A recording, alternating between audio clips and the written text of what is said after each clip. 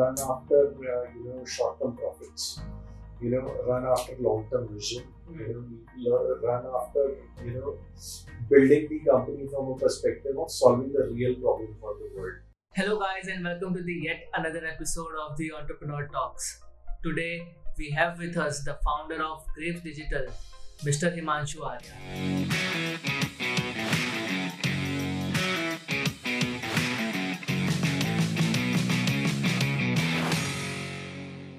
Hello, sir. Hello. Welcome to the Entrepreneur Thank Talks. you so much. Thank you so much. It has been a pleasure interviewing you. So, sir, tell us about your business journey and how did the idea of Grapes Digital come to your mind? So I started Grapes in 2009. So when I started it, we were more into IT and IT related services and websites, mobile apps, search engine optimization, etc. The demand from the client side itself, helped us grow on the digital arena. So by 2013, we rebranded ourselves from Grapes Software to Grapes Digital. And since then, there has been no looking back. The overall business has grown across not only from tech but to the digital side of business. We do a lot of TVCs, we do a lot of digital films today. We are a full-fledged media buying and planning agency as well. We have our in-house influencer marketing vertical. We have our in-house production team, and then we also ventured into public relations. So that way, it has been a beautiful journey.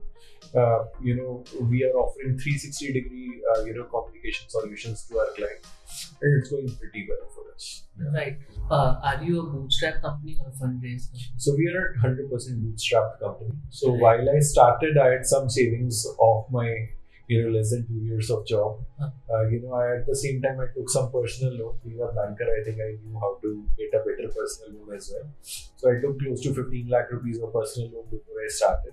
Right. So that funding did last almost a year. Then I took some support from my parents also around 20-25 lakhs. But that is the only capital that we deployed in business, and since then we've been kind of plowing back our profits back into the business, and that's the scale that we're right. today. So if any entrepreneur right now who is bootstrapping his business and he wants to expand and grow his business, so what are those three important points when you're bootstrapping your business? What are the three things that you have to take care of? Okay, so very interesting thing that one learns only once one starts a business is the concept of working capital and cash flow. And this is so difficult to understand, on books, that what does a working capital means and what does cash flow actually mean. So if your cash flow is zero, practically, to cut you off, but our audience is very, very young. So can you just explain what is working capital and cash flow? Absolutely. So let's take a very simple example. You got a project which was, say, maybe to build a website for someone. Worth, say for the sake of example, worth 1 lakh rupees.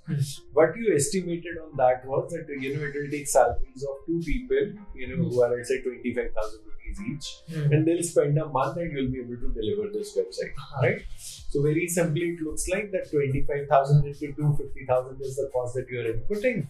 1 lakh is what you will earn. But in totality, you'll have a 50,000 rupees, gross profit. So 50,000 is your profit, less your overhead expenses, which may be rental, this, that, blah, blah, blah stuff. So you'll still end up saving maybe 40,000 rupees in the overall business.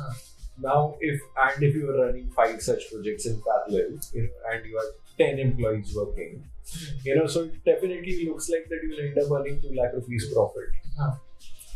Now, this is on papers, looks very realistic, very positive, but typically what happens is not every client is going to give you 1 lakh rupees upfront. Right? And so most of the clients will say, okay, you deliver the project, take some token advance, say 25,000 rupees, and the balance I'll give you once you deliver. Right? Now, in this period of 1 month, while you were to pay salaries of 10 people at 25,000 each, you need 2,50,000 rupees in your bank account. So that's the money that you need, plus an overhead of 50,000 rupees. So that's another expense that you'll have. So 3 lakhs is what you need in your bank account in order to fund the salaries and the overheads. Right. Whereas from these 5 projects, what you got as an advance was maybe a lakh of rupees, right? Right. So people owe you 4 lakh rupees. So that's your credit receivable. But what you needed to run your business today was 3 lakh rupees cash, which you don't have. So 3 lakhs is practically the working capital required, and 1 lakh is your cash flow.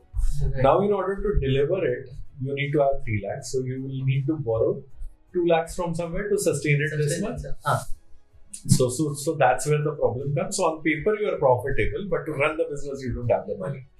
And then, certain clients will say, I'll pay you 30 days post delivery, or I'll pay you only 17,000 now and 30,000 I'll pay you after 4 months once, everything is settled, blah, blah, blah stuff. So there is a circle of cash flow that one needs to get into. And that's very, very difficult for people to understand it on papers. Only once you run it practically is what you realize what you need to pay is today and what you'll get is tomorrow. And that's what makes a huge difference. And this is the thing bootstrapping entrepreneurs needs to understand. Absolutely. See, without understanding this, what you're doing is on papers you're profitable, but practically you'll never be able to run. You are in this business from last 13 years. So, what are the loopholes that you have witnessed in the digital marketing industry? So, I think clients still don't understand it very well. So on the client side, you will find 2 sets of audiences. Okay. One is who are digital managers who want to still understand the overall platforms very well, but they may not understand the overall marketing, so as to say, very well. And then there are brand managers who understand marketing very well, but they don't understand the platforms very well. So this is one gap that we see. And even at the agency side, all the new age kids that we hire, they understand the platforms, but they really don't understand the marketing, right? And the people from the a decade old experience, they understand marketing, but they don't understand the platform very well. So I think there is a huge gap in the industry, and everyone is learning on the go. Everyone is on their phones learning, Facebook, Instagram, ShareChat, etc. at any point of time. And I think another 5 years, everyone will be digitally mature marketers is what I believe would happen. Right, sir. So, an entrepreneur goes through very highs and lows in his life, in his or her life. So, how failure has set you up for later success, and what was the favorite failures of you? So, I'll not call it a failure. I think that's very negative for an entrepreneur to maybe treat it that way. Had we not treated it this way, but that way, probably we would have been a little better. But these are long-term decisions, and you only realize once they come into execution. So for us, we got Maruti Suzuki Nexa as an account. We were the agency that launched Maruti Suzuki Nexa in 2015. So by 2018, it was, I think, one of the largest clients for us. And being so large in nature, I think we had all our eggs packed in one basket. So a diversification of clients across industries is something that we were not very successfully doing in our business. And once we, disassociated with Maruti Suzuki, is where we realize our revenues stand nowhere. Right. So that was one learning, wherein I learned 80 to 80 rule. That 20% of our clients are giving 80% of the business, and that is something which may be the rule, but it does not work very well for your business. Right. So diversifying across maybe 50 clients who are giving you 2% business each is a much better strategy, because even if you lose 2, it is easy to replace with the next 2. Right. So that's what we have changed from 2018 to 2021. So that has been one learning.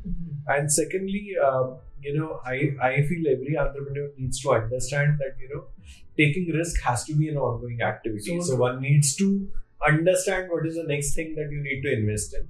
Rather than taking profits back home, one should only concentrate on the next trends, maybe consciously invest on those particular activities that will continue the growth engine, going. Right. So that's another interesting, point that I believe in, that one has to continuously evolve this. Right. So, sir, as an entrepreneur, if you have to do just 2 things to run your business, what would those two things for you? Okay, so very interesting question. And on this front, there are two things that really matter in my business: is number one, people, and number two, people. So what I realize is that one is not into the advertising business, one is actually into the people's business. And if you've got the right set of people to run your business, you will eventually grow, because then you're multiplying hands rather than taking on all the pressure on your own self. So getting the right set of people in business is extremely important. And right now our industry is seeing a big demand supply mismatch. So there is a lot of demand for good quality people who understand digital as a medium, or who understand marketing in totality.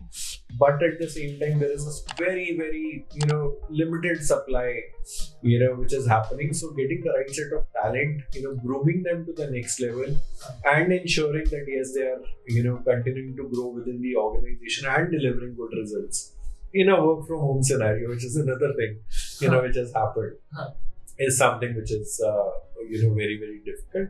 So you talked about people. So you started with just 2 employees. And right now you have hired 250 to 60 of team. Yeah. So what is the what are the core principles of team building, and how one can go with 2 to 10 employees and then started building the team of 200 or 500? So what are the core principles of team building? So number one, I think processes. Because you can create processes, you need to evolve your processes, and the process that you created while you were a 10 people team versus when you became 50, can't be the same, because the demand has changed. The overall. Can you explain this? Sure.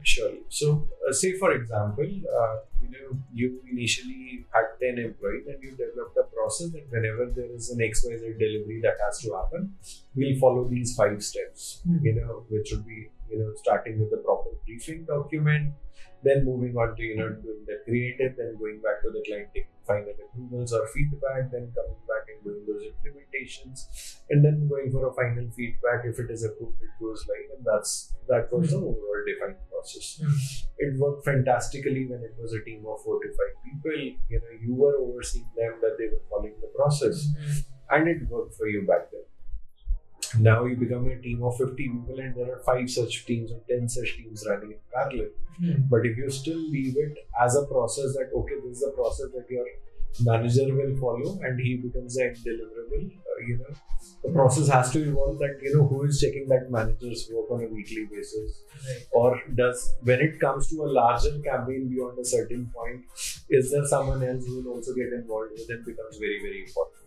Because people will do mistakes, and if your process is not strong enough to catch those mistakes, those mistakes will continue to happen and you will have stagnated growth. Right. So it becomes very, very important that you leave your emotions aside. Just think of it as a process. That this is what my team did. They had no bad intentions, but then why did the mistake happen? So instead of being people dependent, be a little more process dependent. Okay. And invest in that process. If that means that you have to hire 2 extra people just to ensure that the process is being followed, is something that we have learned over a period of time. Okay. And then once you become a 200 people team, again you need more people to evaluate the process. In order to ensure that the process is being followed, you might have to hire just 5 people to ensure that the process is being followed and it is not being slipped. Is something that one needs to evolve on. Right. So true. So while talking with you, I get this, that you are a good communicator, and if you are an entrepreneur, you have to be a good communicator with your team.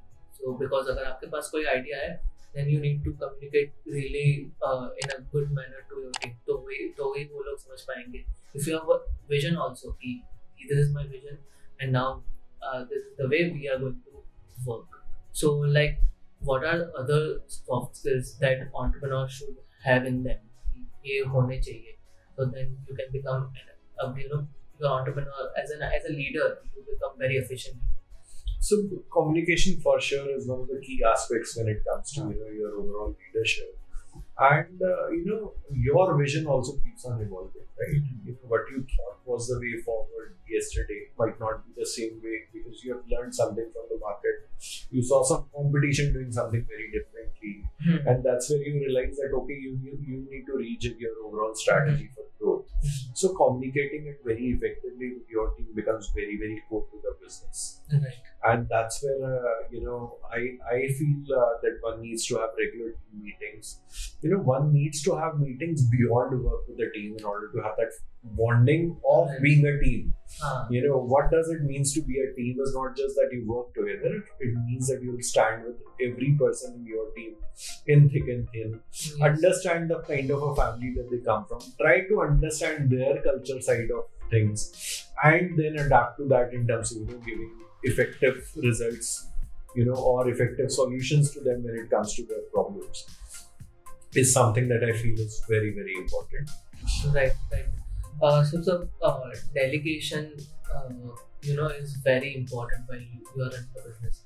So, like, how an entrepreneur delegate his work, or like, let's suppose कि delegation एक effective way में किस तरीके से होना चाहिए? Okay, so again, delegation can only happen if you believe that your team is better than you. Yes. Right? Otherwise तो आप छोड़ नहीं पाओगे. आप छोड़ नहीं पाओगे तो डेलीगेट होगा नहीं. टीम भी फ्रस्ट्रेट होगी कि छोड़ते तो है नहीं, डेलीगेट की बात करते रहते हैं. Right? And that's where, like I said, if you are in the people's business, getting the right set of people and evaluating them right on all the parameters of craft, ownership, and ethics becomes very, very important. So what is the difference between a 20-year-old Himanshu and current age Himanshu? I think Himanshu is a lot more mature now. When I take decisions, earlier I was like, फटाफट करना है सब कुछ, बिना सोचे सब कुछ सही गलत. Anger, used to play a very, very important role in decision making. So when you're angry, you're making all wrong decisions. But patience is something that I've learned, and it comes the hard way. That you realize, oh shit, I was being impatient, I was being angry, and I screwed up. And I clearly screwed up, but you realize, you would have done it much better had you been calm for the next 5 minutes, taking a softer decision in terms of saying, "Koi baat nahi, aise nahi hua, aise kar lenge," rather than just trying to prove your point in that game. Moment itself is something that has drastically changed. Other things? Other than that, I think the risk appetite hasn't gone down at all. So that way I can say much is still the same. If given the right opportunity, will you go all in? I think I'll go all in right now. Okay. So that hasn't changed. Whereas your wife or your family at least tells you, you need to have some contingency corpus that you need to keep aside. But I think being an entrepreneur, taking that risk, and having that, I'll say the zeal of doing something very big in life hasn't gone down at all. So, sir, one entrepreneur you admire the most and why? See, from a role model perspective, two guys, that I can talk about it. I think it's going to be a very standard answer, but I look at them in a very, very different way. One is going to be, say, a Mukesh Ambani, second is going to be Ratan Tata. Right? Both come from different world of ideologies. Tata's come from the point of view that yes, whatever we earn, even if it gets brought back into the business, and a lot of people get employment, and everyone is happy, you don't have unnecessary pressures, in business, keep your staff happy, and that's the ideology with which Tata's have always done business. I think it's fantastic because they are giving it back to the society in every possible way. So that's one way of looking at it. The other school of thought, Ambani, if you look at that, a very shrewd businessman, taking the right decisions. If it hurts the business, and if that means 1,000 people will get laid off, they'll take that decision within 1 second without even thinking twice because it hurts the business. Short term, if you look at it, it is very bad, because you're not being sensitive. Long term, I think it works fantastically well because at decision taken now might generate 10,000 employment later. Right. So one has to actually judge both sides of the coin. Being an entrepreneur, you can't be really soft at heart, is what I believe, and that's what I strongly feel. Mr. Mukesh Ambani has done it right. The ethics part of it is maybe to be learned from Tata's. The growth part of it maybe has to be learned from Mr. Mukesh Ambani. So, sir, your go-to movie and a book. Okay, so on the book front, I recently read this book which I really love, Psychology of Money. It really tells you, why are you chasing money and how much money do you actually need in life is, and how to actually be wise with your money. Being money does not, having a lot of money does not really mean that you need to spend a lot. You still need to be a wise man to, manage your money well. So that's very interesting book that I recently read. So the last question of this podcast, what is the one advice you want to give to a budding entrepreneur, and what is the one advice they should ignore? So budding entrepreneurs should really look at entrepreneurship as a journey. Right now startup is a very hyped word. Doing a startup is not important, but doing it right is important. Right. And one advice they should ignore. Don't run after short-term profits.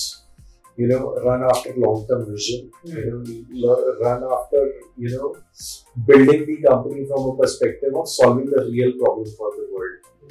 And if you are actually solving the real problem, profits will follow.